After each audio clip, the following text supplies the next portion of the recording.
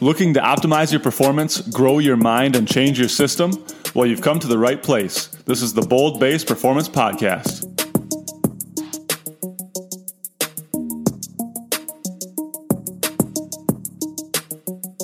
Good morning, Bold Base fam. Thanks for tuning in to the podcast today. On today's episode, we welcome back John Corbo. In case you missed episode number 5 with John earlier this year, go back and listen to our initial talk on blood flow restriction training. John brings on a guest of his own today, Jeremy O'Keefe. Jeremy is one of the current sports PT residents with Fairview. He graduated with a Doctor of Physical Therapy degree from the University of North Dakota in 2019. He is a certified strength and conditioning specialist through the NSCA with experience coaching collegiate, high school, and youth athletes. Jeremy's interests in rehab include progression of strength and conditioning and return to sport, BFR training, and working with hockey players of all ages. Today we take an updated look at the landscape of BFR, both in the rehab setting and training world. We additionally dive into the principles of strength training, focusing on what sets, reps, and programs are best for each individual. Sit back and enjoy the show.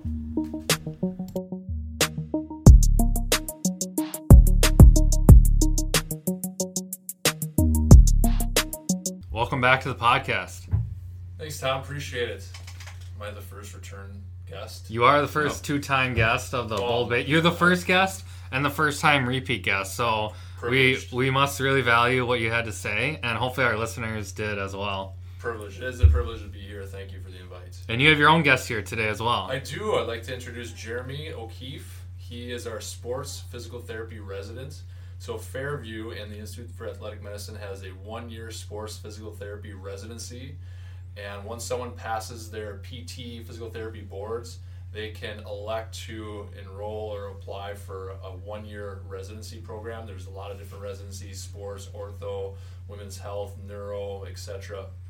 And so we offer sports and ortho within Fairview and the Institute for Athletic Medicine. And Jeremy is one of our 2 sports residents this year. So Jeremy, welcome aboard. Glad to have you here. Yeah, happy to be here. Thanks for having me on.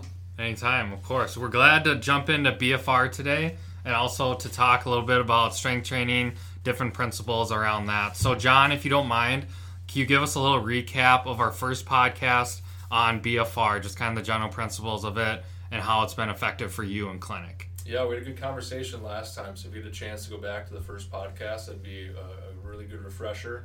Try to summarize it within a minute here. So BFR is a training device, and typically you use some sort of band or strap, or in our case in clinic we use an FDA-approved tourniquet to occlude blood flow to the working limb. So there's still a little bit of blood flow that gets to the working limb, but then it fully occludes the blood flow back to the heart. So we trap in all of what we call venous return, and in turn it accumulates metabolites. So I like it to think of it this way: is, if you go out for a long bike ride, that's your aerobic system working, and when your aerobic system is working, you can go for a really long time. But if you lift really heavy weights or you sprint, you get that nice lactic acid burn. Well, with BFR, if someone has an injury or is recovering from surgery and they can't lift heavy and they can't sprint, we could put a tourniquet or a strap or some sort of occlusion device on their limb, have them exercise with really light weights, and then they would get the same benefit as if they were lifting heavy or sprinting. So in other words, it's a biohack. It's a way that we can trick the system into gaining adaptations from lifting heavy or sprinting without actually having to do those things. And for you in clinic, just to kind of summarize for other people, how often do you use it? How beneficial has it been for you? Because I've noticed, especially I was at a conference and someone had a BFR question and someone yelled out, "Ask John Corbo." So you are definitely tied to it in the Fairview and the Twin Cities sports medicine world. But why did you tie yourself so much to BFR? What stood out to you, and how beneficial has it been to you? Number one, I think it solves one of the biggest issues we have in therapy, in the fact that how do we load people when they can't load? And during times of recovery And one of the big issues that we have, coming off of a knee surgery, for example, people can't get back into lifting heavier weights or sprinting for anywhere from 8 to 12 plus weeks, depending on the type of surgery and whatnot. So that 8 to 12 weeks, as you guys know, people become super deconditioned, and then you have to make up all of that ground. Where BFR, you can implement it early, prevent some of those changes, deconditioning changes from happening, and then build a better base so that they can recover faster. And so in my opinion, it's been a complete game changer in therapy. I use it every day. I use it anywhere from usually twice. The most I've used it in a day is 8 times a day. Jeremy here uses it multiple times a day too, and so he's on board with it, and we'll talk to you a bit about it here in a sec. And so yeah, I use it 2 to 8 times a day. I try to use it anywhere from 4 to 8 weeks, depending on what the individual needs. And we do a pre-test and a post-test, and I would say majority of the time we see some really significant improvements in strength, where I really don't believe they'd make those same improvements if they couldn't use BFR. And a little bit more specifically with it too, that kind of leads in, because we'll get into other progressions down the road as well. But if we're saying like, let's use ACL for example, post-op ACL, like, do you implement it? How soon do you implement it? And then for how long typically would you do it? And at what point do you know to transition to more higher level or more advanced activities? You're part of the Owens Recovery Science Group. I am. Yep, you're certified. So that group, they start after surgery within 1 to 2 days. And anything for small incisions, they're starting very soon. And I know some people are starting to push the envelope, and even with a larger incision, like a total knee, they're starting a lot sooner. And some of the articles are, the research that looked at total knees and BFR, some of those are starting anywhere from 4 to 6 weeks, but now they're starting to push that envelope sooner. So when am I using it? Our physicians and surgeons will not let us use it until the incision is healed. So that's anywhere from 2 to 3 weeks. Okay. And then talk us through how you would typically implement that. So Yep. Starting out, like maybe even just a couple exercises within each phase of recovery, and then the typical time. I know you said you do like pre-test, post-test, but when in your mind is it kind of triggered like, okay, BFR served its purpose, now we go to XYZ? Yep. The test I've put a lot of merit, validity, reliability into is isometric quad strengthening. So what that means, or a quad strength test with using a handheld dynamometer. So what that means is I have someone sit on the end of the table. I put a belt around their ankle. That belt is attached to a dynamometer which reads how much force someone can apply in pounds. And if someone is up anywhere between 70 and 80% of their uninjured side, so again, I test both sides, and typically if their injured side is within 70 or 80% of their other side, then I start to wean off of BFR. So typically what that'll look like is, let's say 2 or 3 weeks out from surgery, I have someone start BFR with some of the basic post-op exercises, straight leg raises, maybe if they're okay for it, starting some really mini squats or even something on the leg, something on the leg press. And then from there, it's progressing more to closed chain exercise, so squats, split squat lunges, step ups, things like that. Mm-hmm. And then I'd say once they've passed or they've worked on those closed chain exercises for a while, that's when we're probably approaching that 4 to 6 to 8 week mark where I'd want to retest. And then when we retest, we see what that number's at. And again, if we're anywhere between that 70 to 80% limb symmetry index, then we'll wean people off of BFR. And Jeremy's heard this numerous times. I usually ask people, you're more than welcome to continue BFR as long as you continue your own program on your own. And 9 times out of 10 people will say, nope, I'm done with it. Because BFR is not pleasant. It's strenuous, it's fatiguing, and people usually don't push themselves that hard.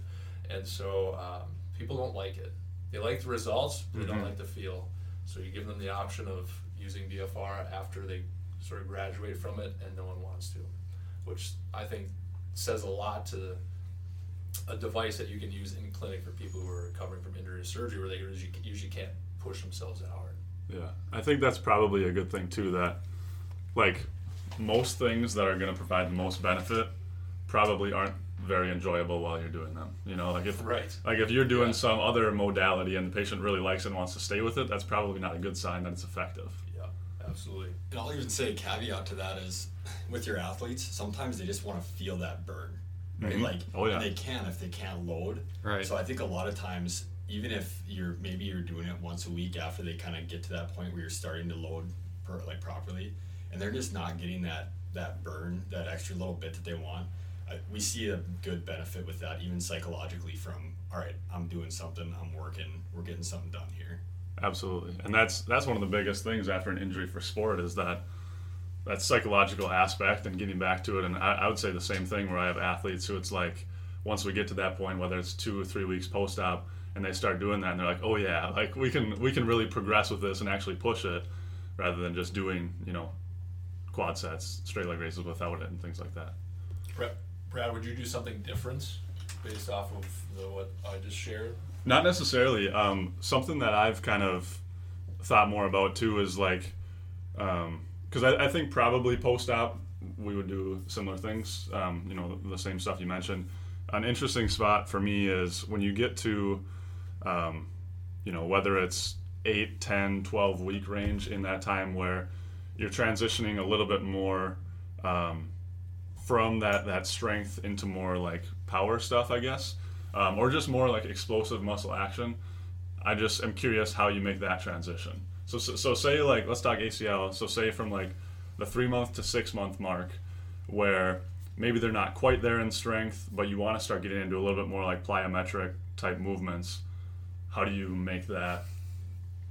Yeah, I chuckle because Jeremy and I, so as part of the residency program, once a week we sit down for 2 hours and I'm supposed to mentor him, but to be honest, I'm very lucky to be in this position because I get a lot of mentoring from the residents. And we had a long discussion about how do you structure a program when someone has so many different needs. Correct. Your needs being strength, power, or still maybe a little bit of range of motion depending on what they're recovering from, and how do you balance that in a program?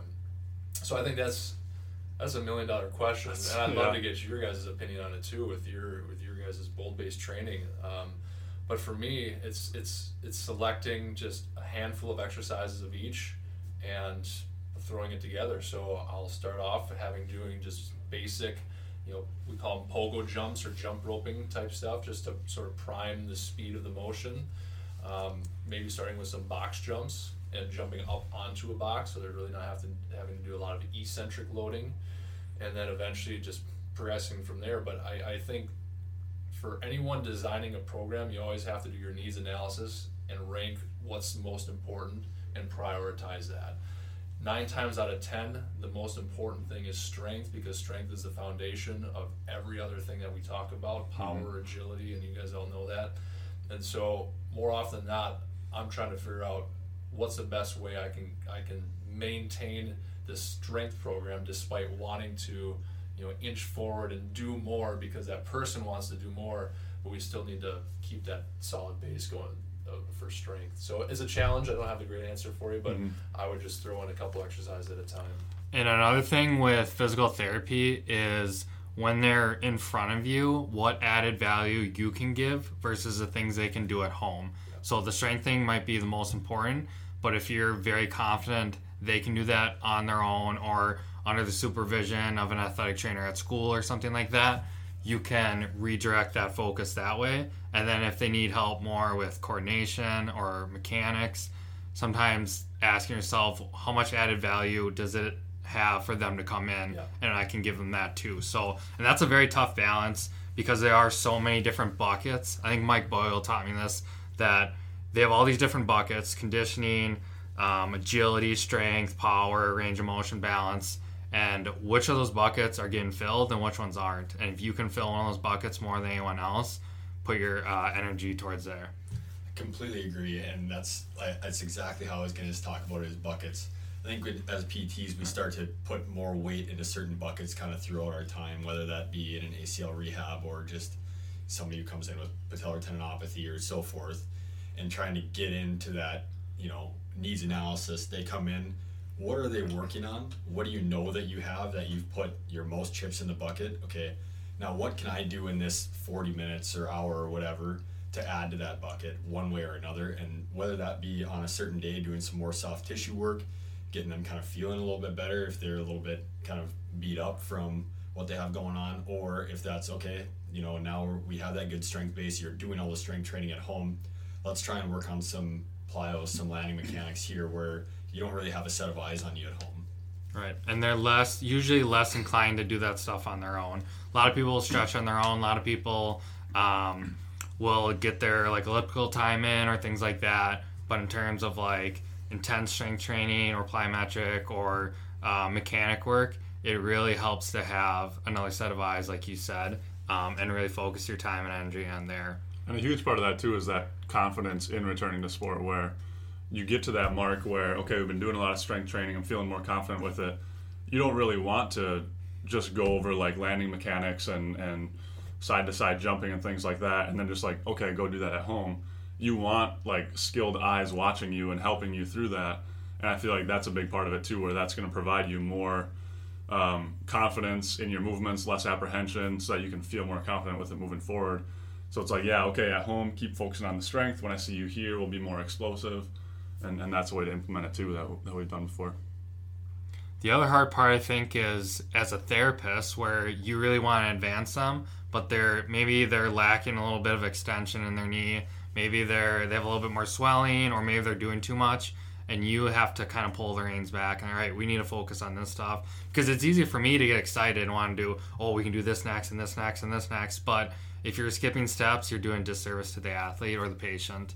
So that's sometimes find that hard for me, where it's like, don't get ahead of yourself, do what's best for them and what their biggest need is. I completely agree. I feel like I always find myself wanting to like so quickly get to like the jumping and the explosive and the sprint work, because that's just what I enjoy doing the most myself. And you're right, you have to just, every patient is different. You have to see where they're at and address those needs, even if it's not selfishly what you want to focus on, Yeah. So going back to BFR, how did you guys get interested? Who introduced it to you? And why do you think that like it drew to you so much? I think for me, it started out in PT school. We had a little bit of like an in-service on it, and I hadn't really worked with it at all in the past. It wasn't in my first round of clinicals or anything like that. So the idea behind it at first, I think I had the patient suspicion, like, you're going to do what with what? You're going to cut off my, and these are all things that people think right away.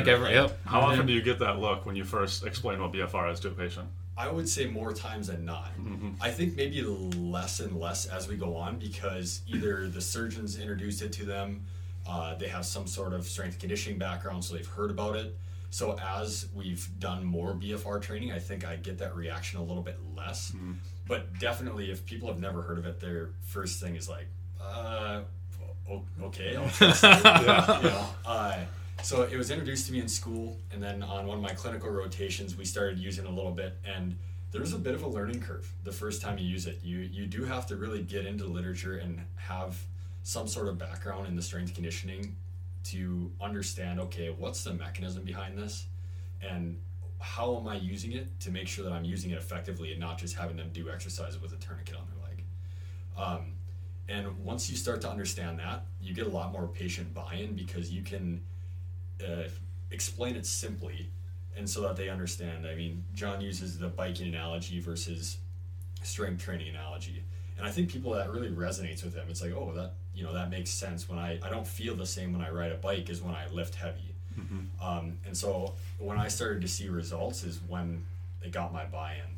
So I haven't went through the Owens Recovery course, but just in learning with John, reading a lot, and then going back and forth constantly, basically daily, about how we're using it and why we're using it the way we are, whether that be exercise, whether that be patient selection, I think has been really at the forefront of our brain since I've been here. Is this person appropriate, and are they truly the right person to be using this in this phase of their rehab? Also finding what is the deficit, and how is the application going to be helpful to them? Mm-hmm. And that's really how it kind of got introduced to me and how we've been using it here. To just dive into that a little bit more too, what are some of the things that you guys, like 3 to 5 things where you look at it and it's like, maybe this person's not right for it? What are some of the things that totally jump out at you? Like, obviously contraindications, but I'm talking like patient situation, age, training level, just kind of all those things. What are some of the main? ones? The primary one, I've turned a handful of people away because I always will test their knee extension strength, as I alluded to before, handheld dynamometry. And I've had people come in where they are over 70 or even over 80% limb symmetry index. And my goal with BFR is to improve strength. It's not power, it's not anything, it's pure strength. And 9 times out of 10, it's for the quad. And so I've had other colleagues who use it for the hips. They see a lot of people who have patellofemoral pain, so a lot of hip strengthening, but I use it primarily for the quads. So I've had people come in with already strong quads, but they're having pain, so we still get the referral for BFR. So I've declined using it with people who already have decent strength. So then we tailor the program to something else. Why are they having their pain? So we look at other things, which I won't necessarily dive into here. So that's number one. Number two have been just the contraindications that you've alluded to. One was someone had a history of blood clots that we had to be careful with. We had to reach out to the doc.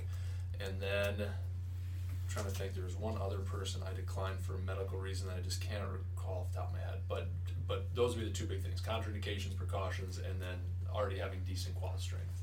I think that's huge. I love what you said about the strength and not using it for power. Like if you can lift heavy, you're better off lifting heavy or explosive or sprinting or things like that.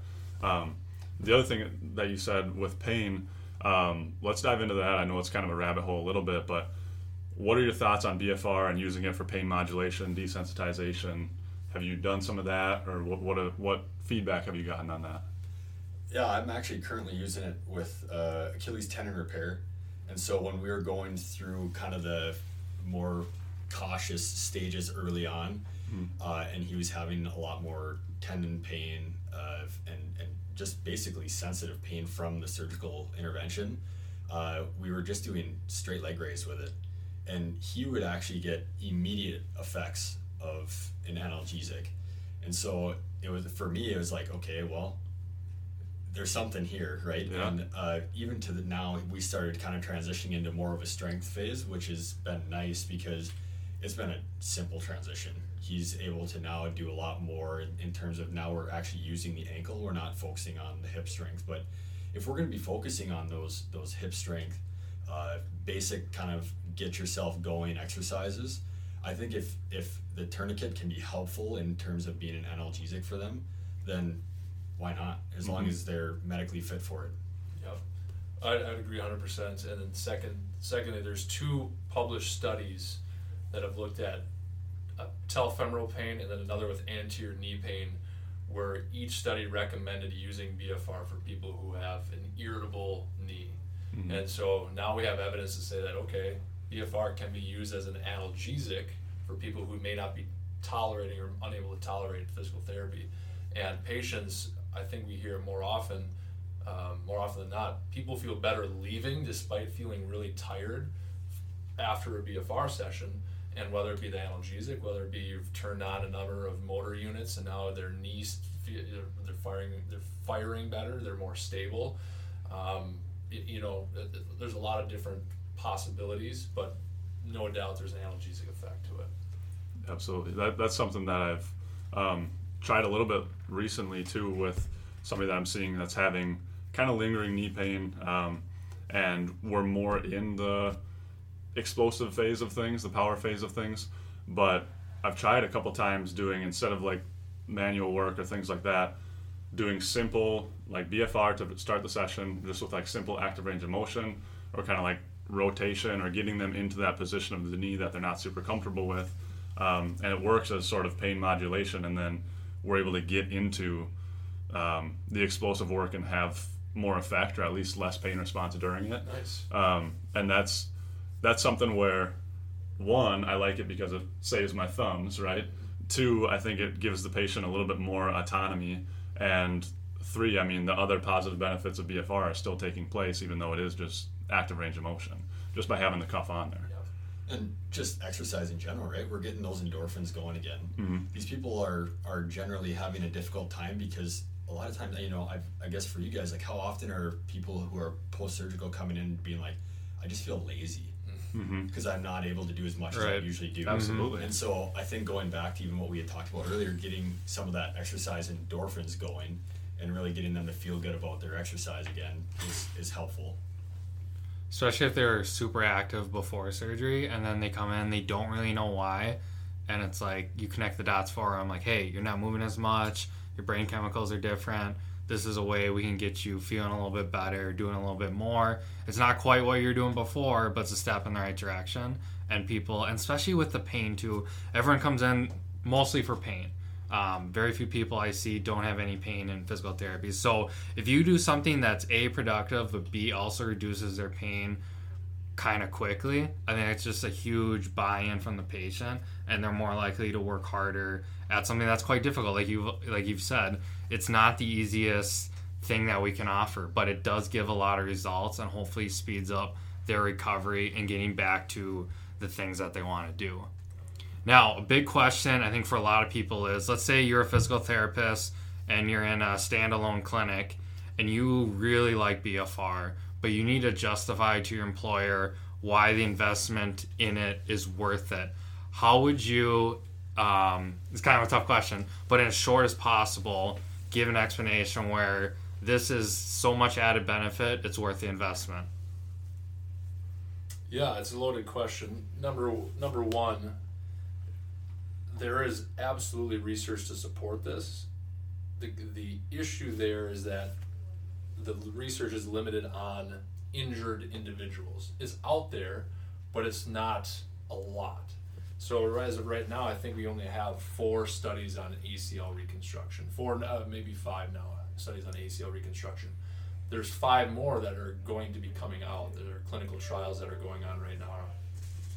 And so I think in a couple of years it'll be a much easier sell because there will be a lot more research out on post-op and injured individuals.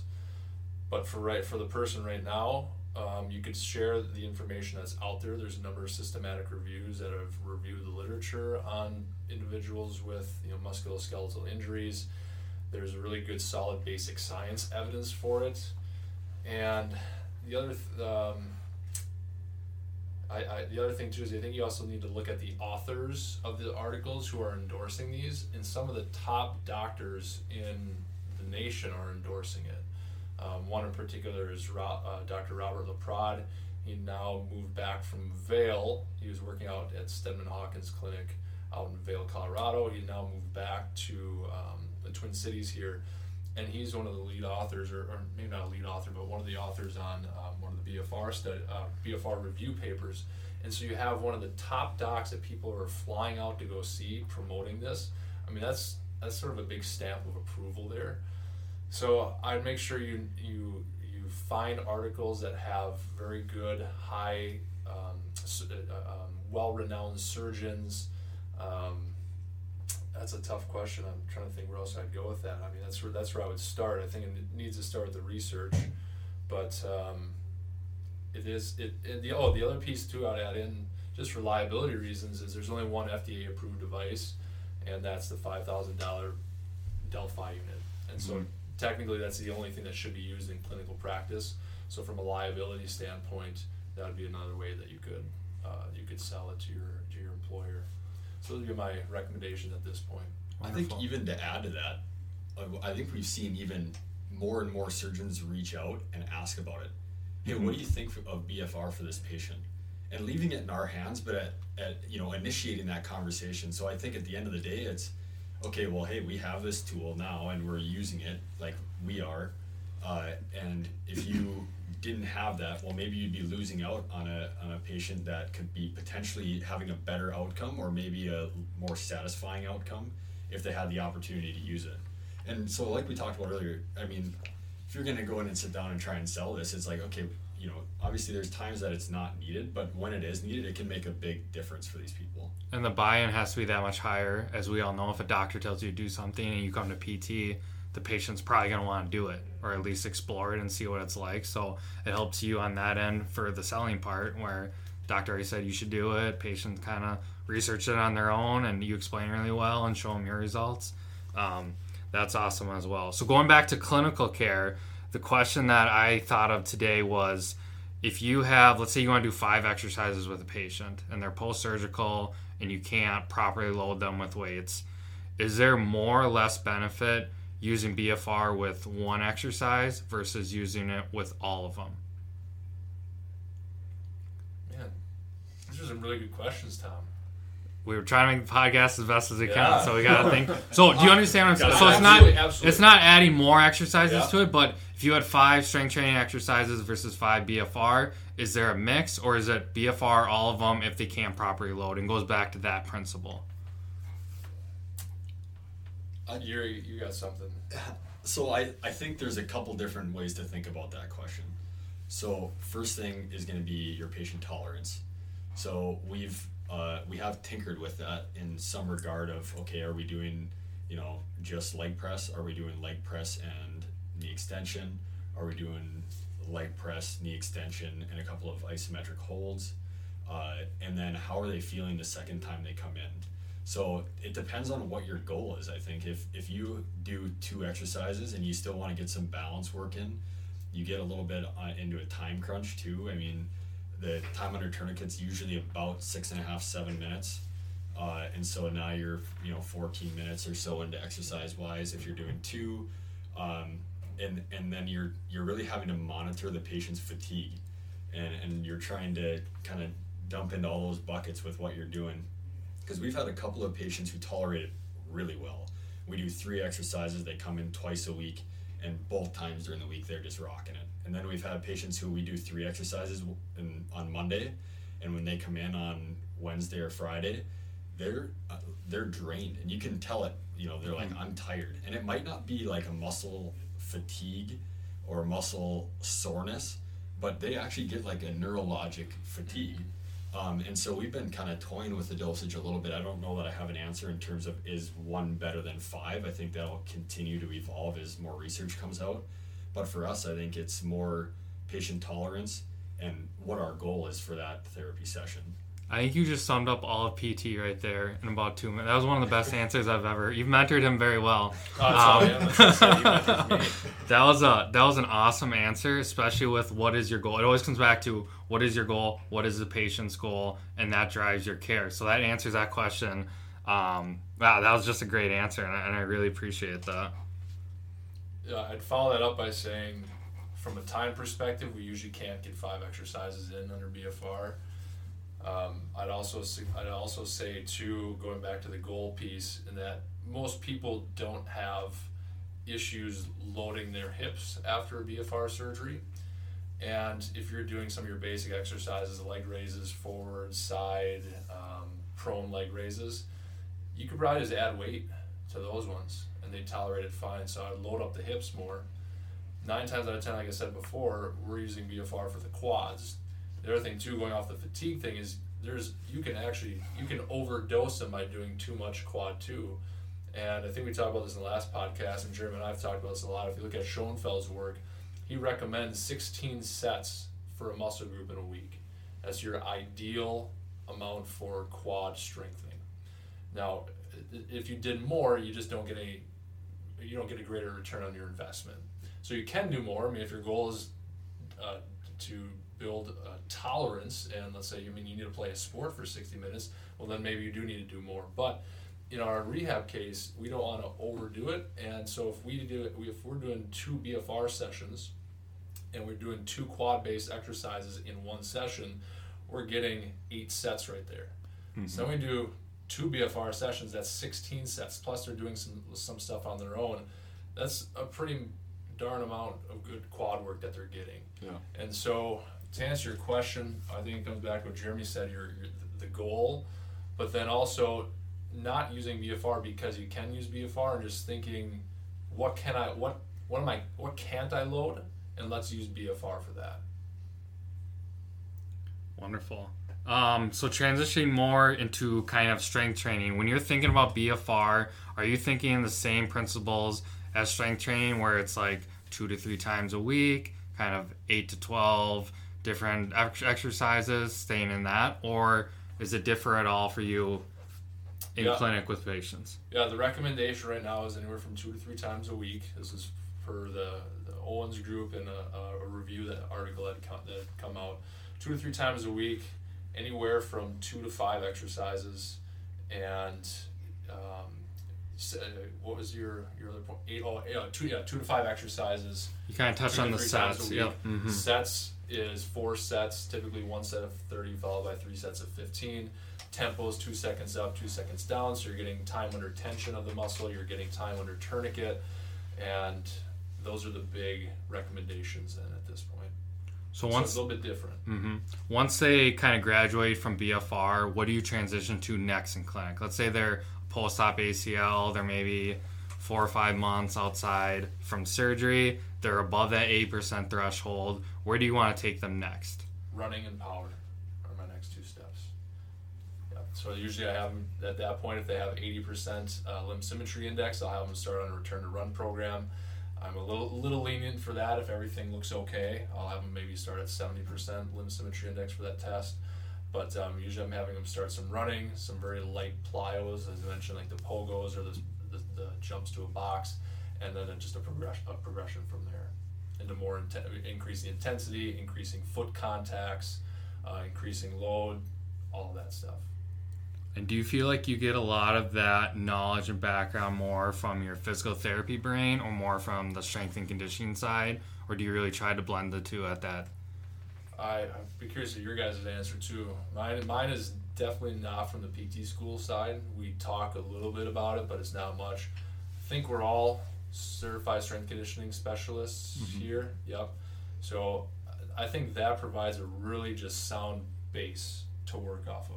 It's very research-based, straightforward, basic. That's where I get a lot of my training from. But then I was a sports performance coach for the Velocity Sports Performance when they were here in Minnesota, and I also did some assistant strength conditioning for the St. Ben's Division III college when I was a student up there. So that's where I get my background from. But yeah, not a lot from PT school. How about you guys? I would fully agree with that. PT school does a great job of pretty much diagnosis and everything up to exercise progression side of things, and then in my opinion you almost need a little bit something extra to really be able to fully grasp a lot of that, because at least for us we didn't have a ton of like progressing from here to there and then how do you load this way more functionally, and it was more so just all of the background knowledge, and you almost, like I said, you need something extra to get to that point. What was your take on that? No, I agree with you as well, and I think any therapist who wants to get into that return to sport is going to start looking for that knowledge outside of school anyways. So whether that's through research, through classes, through courses, through different credentials, and I think that's what makes a really good therapist, that they can take areas of strength conditioning and PT and blend it together to help the patient the most. Because if you only know one or the other, you're going to be limited at some point. But if you can really start blending those, I think a lot of people are starting to look for that because they know that information's out there, or there's people out there doing that through social media, through the internet, through TV or whatever. So it's really cool that we've met a lot of different people who are starting to do some of that stuff, and that's why we started Bold Base Performance. Was we wanted to blend kind of everything we knew about a lot of different things and put it into an educational and productive opportunity for people to educate themselves on and to learn some more of that knowledge, and also apply it to themselves. Or if people are struggling with things, they know who to go to and what available information is out there. How'd you feel about that in school? Have you feel like talking to other therapists, has it changed? Has it things like that? I think there is definitely still a gap there. I think a lot of your learning from like a strength conditioning standpoint comes from your clinical rotations more than your didactic work in school. And I think for me specifically, it was more seeking out experts in my community and saying, all right, what are they doing? And then picking their brain. I did a summer internship with through the Hockey Academy in Grand Forks, and just got around their strength coaches for a summer and was like, all right, you know, why are you doing that? You know, why is this important to this athlete? Why is that important to that athlete? And then kind of from there asking them, well, who do you read? Who do you follow? And then that's kind of how I've continued to kind of snake my way into the strength and conditioning side, is just getting your hands on some athletes, seeing what works, what doesn't work, and then asking the experts, who do you read and who are the people that they're looking into to kind of better themselves. And I think that's very important to go out there and just dive headfirst into it. You can only read so much and look up so much stuff on the internet. You gotta start talking to people and seeing what they're doing, seeing what works, what doesn't work, looking at, older therapists, younger therapists, older coaches, younger coaches. I don't think age really matters because you're going to pick something from them important no matter what they're doing or who they are. But always asking those next questions, like, what are you following? Every time I see somebody, what book are you reading? Who do you follow on social media? Who have you shadowed lately? Things like that. I think that's a really good thing for a lot of therapists to hear if they want to get more of that knowledge of the strength and conditioning side of things, is to go out there and start interacting with people and asking those good questions. And try it. Like, that's the big thing, right? Like, if you're going to have a patient do something, you should try it yourself first. So if you're going to try and start putting together a strength program, I think you should be giving it a shot yourself, whether that be exercise-wise, sets, reps, scheme, volume. Start messing around with it a little bit on yourself as an experiment, or at least have a feeling for what it's going to be like for them, and then implement it with your patients a little bit more. And how do you feel like that affects your day-to-day education? So your own personal strength training, how do you feel like that has changed how you view each patient you see in clinic? I think for sure it's realizing that it's a person-to-person thing. Not everybody has the goal of going back to professional Division I sports. Some people just want to be able to be active again. And so you're going to have everything from building up a foundation to trying to get them to be return to running or just being active. And then you're going to have to be able to kind of morph back to maybe when you were a little bit more into athletics, whether that be in your own experience or just trying to build up for something like that. And then looking at, what do they want to do, and then kind of implementing what you've done in the past and then how you've changed. I think that's the biggest thing. I really like how you said you try it on yourself, and that really gives you some insight, because sometimes I'll give a patient something and I'll go do it on my own. I'm like, wow, that was way too hard for me.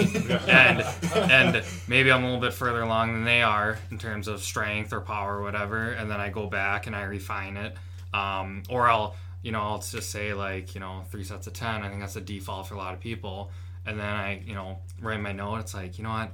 I don't want them doing 3 sets of 10. I want, 3 sets of 5. Let's load them up. Let's do it a little bit heavier. Things like that. So you guys have anything to add to that? No, I think, and we talked about this last time we had you on, John, too, with tying it back into BFR, like experimenting with different rep schemes and implementing it either as a full workout or at the end of a workout or as active recovery on like an off day. And that's something that it's hard because there's always going to be that gap between where the research is at, what you've tried on yourself, how things have felt, and then what you're like feeling confident and safe implementing something in with a patient. And that's something that we talked about last time, where it's like, I've tried this on me. Am I at the point where I would implement that on somebody else and put my license at risk? No, I'm not there yet. The other thing too with all that is I think it helps us empathize with our patients too, and I think a number of, probably all of us here have had some sort of injury and some rehab, and more often than not that's the reason why we get into therapy. But to say, I've done these same exercises for my, let's say, rotator cuff or this, and then I've had just the other day someone said, oh, you were dealing with this too? I'm like, yep, I had this, and this is what I did to get through it, and it takes a while, but if you stick with it and we progressively load, you will get better. I think it helps just patients develop trust in you, but then just see that, okay, someone else has been through this, and they know what to expect, and they feel more comfortable going through the process. They don't feel as isolated. So I feel like just trying it out so that way you can empathize with your patients is super helpful. Absolutely, and to build on that, having that sense of community too, where, I mean, when you're a patient and you go into the gym and you see other people working on, like, trying to improve themselves with whatever their injury is too, it just makes you feel like, okay, we're all in this together, we're working through it. Like you said, putting yourself in those shoes of, I had this injury and this is how it went, and it just helps a lot knowing like they're not alone. Because I think that's something I noticed too, where somebody comes in after something that we might see a lot, whether it is an ACL, Achilles, rotator cuff, something like that, and they don't know how often this happens, or have you seen anyone with this before, or things like that, and it's like, yeah, you're the sixth person I've seen today with it, you know what I mean? So so just having that sense of community and not downplaying their issue, but just saying, like, this is something that we deal with a lot. There's a lot of people rehabbing this right now. You're all at different levels, but like everyone's going to get to their end goal eventually. Yeah. Sometimes people look for, it's almost like magic. Like, what's this one exercise that's going to, fix my problem, with air quotes around that. And it's really trial and error. I could give you the 4 best things I think that are for you, and maybe none of them work. Maybe they all work. Maybe one of them worked. Maybe you're doing too much, too little. It's really a lot of trial and error. So sometimes I educate people on that on the front end. Hey, I think these 3 things are the most beneficial. Let's try them. Give me some feedback on it. That's why you come back. That's why you follow up. That's why you call me. If you got a lot more sore, you got a lot more better, is because I want that feedback. It's a little bit trial and error. And with BFR, I didn't get that buy-in until I did it myself. Yeah, I saw a lot of good research. You sent me a lot of stuff. I saw you present. Talked to Brad about it, saw some videos on it. Until I did it myself, I was like, wow, that's what it feels like. I can explain that better to people that I work with, and I also understand the benefits of it a lot more too. So whether it's BFR, strength training, running, anything like that, the more you do it yourself, I really think it helps you sell to other people in order to help them out as well. All right, any other questions for today? One thing I did want to jump into, because I know that everything we've been talking about as far as the benefits of BFR, from pain modulation all the way to the strength improvements and everything else that it can do, I did want to get your guys' take on the article regarding the BFR and the exercise pressor reflex, because of a lot of the things I've looked at, that's one of the only things that's kind of come out and been negative, or at least kind of just questioned the concept of it. So I'm just really curious to get your guys' take on that. Starts it off. Yeah, so kind of feeding through it a little bit. I think for me, it was okay, when we're going through this with patients, are we checking? Are we double checking? Are we making sure that we're using it for the right reasons? So we kind of talked earlier, the right patient. So when we're going through and we're talking about the different things that we're looking for, we're always talking about, and we're going through the precautions and contraindications with these patients. And they're brought up in this article in terms of hypertension, heart failure, peripheral artery disease specifically. And for me, we always go through it with the patient, and we're, especially if they're post-operative, every single post-operative patient, we're asking their surgeon, hey, do you think that this person's appropriate from a medical standpoint to have this done? So I think it's making sure that you're checking your boxes. And I do think, at the end of the day, yeah, there's definitely some things to be questioned from a BFR standpoint, because we're putting these people into a pretty difficult exercise progression. Like we were saying earlier, it's not comfortable. So you are going to see this uptick in systolic and diastolic, systolic blood pressure specifically. And I know in the article they pointed out that there's 1 in 5 people are undiagnosed with hypertension, and I think that's maybe where we got to be a little bit careful in terms of implementing this with patients, and just making sure, okay, we're going back, we're doing a thorough review and making sure that it is the correct patient from that standpoint. That being said, I think on the flip side is, if we are able to properly load these people, then I think we're still getting into that pressor reflex from a sympathetic standpoint as well. If they're able to properly load, and we're getting them to the right amount, and from a strength and conditioning standpoint and principles, I think we're still getting into that kind of gray area, if you will, in terms of are they perfect for this? Yeah, I think you hit the nail on the head there, Jeremy, in that the biggest issue that I saw that this paper brought forth was people who have undiagnosed hypertension or some sort of underlying issue. And more often than not, these people are already exercising. So they're already experiencing this pressor reflex. And I think for us, asking patients, I ask most of my patients too, are you taking any creatine or things that may also increase your blood pressure? And more often than not, people say no. But I think of it as this same thing is going to happen with exercise. And if you properly dose someone and progress them accordingly, and they've checked the boxes, as Jeremy mentioned, with terms of precautions and contraindications, knock on wood, they're probably going to be fine. And the nice thing about today's era is most people that are coming in through our door, say majority of them probably have some sort of Fairview doc that they are seeing for their that's their primary care doc. So they're getting their blood pressure taken, and their blood pressure would be in our chart, so we can also see that. So granted, for someone who's self-referred or coming out of system, it's going to be a little bit different, but more often than not, people have a good idea of what their blood pressure is. Yes, we still need to be careful and just make sure we're selecting the right patients, dosing appropriately, but for the most part, I think if we can check those boxes, they're going to be safe. Yeah. And sorry, Brad, one other thing too.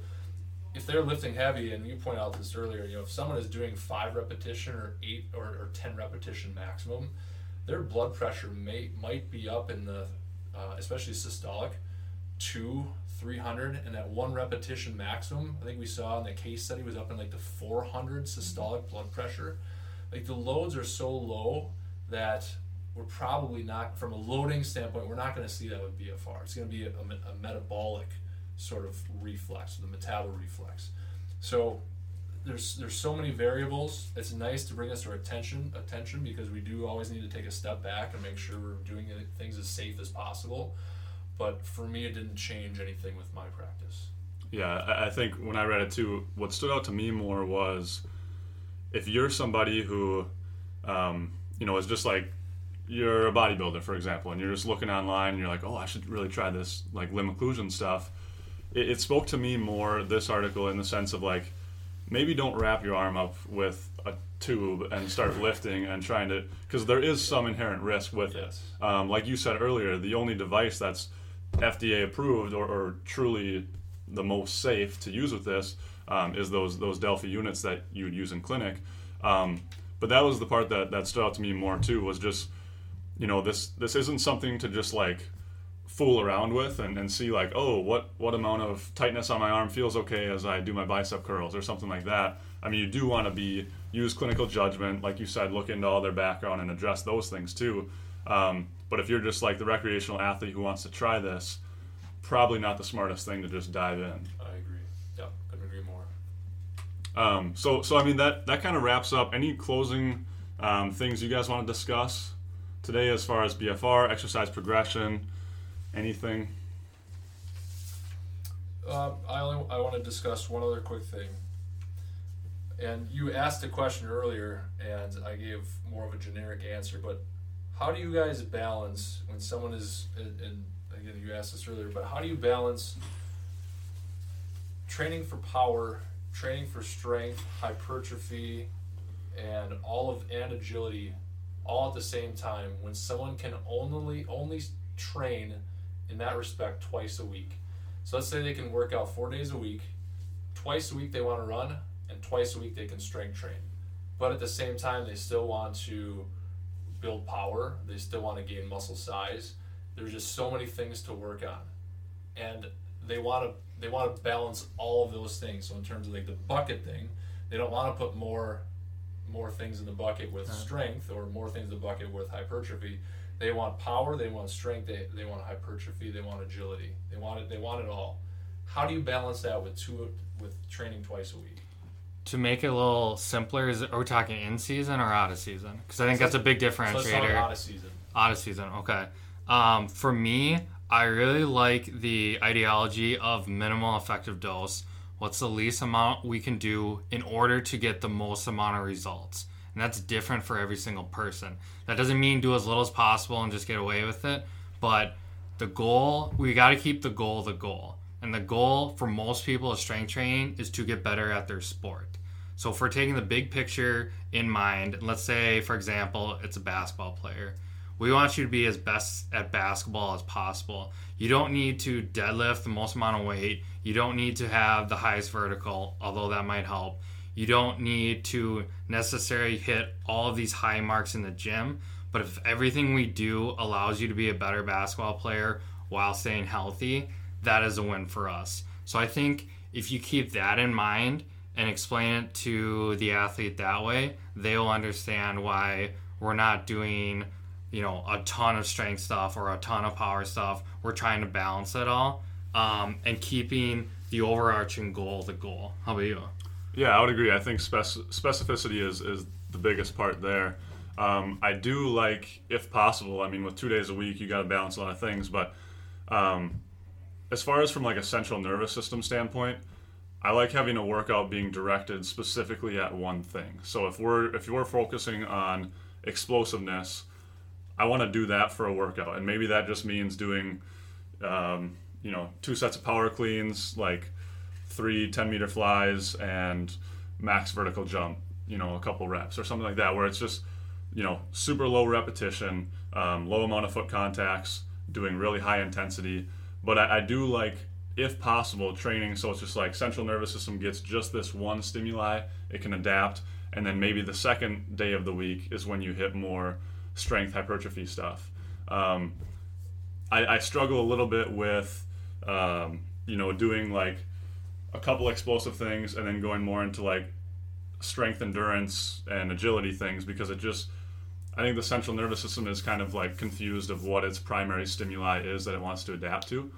But that's just myself. That's just kind of what I've been implementing lately.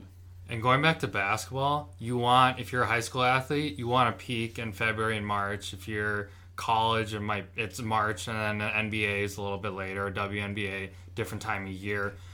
So when you're at the point in the off season where you're really far away from your last couple games of that upcoming year, you need to be focused on building that base, building that foundation, probably focusing more on strength, hypertrophy, and recovering from the previous season. You are not trying to be in peak shape in July. You're trying to build that up so when the season comes, you're building into peak shape, and your power and explosive and your health are at an all-time high.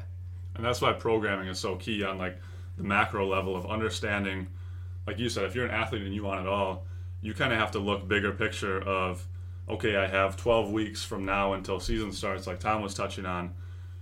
Program in where you're going to focus on what areas, and don't just like each day go to the gym and do one of each.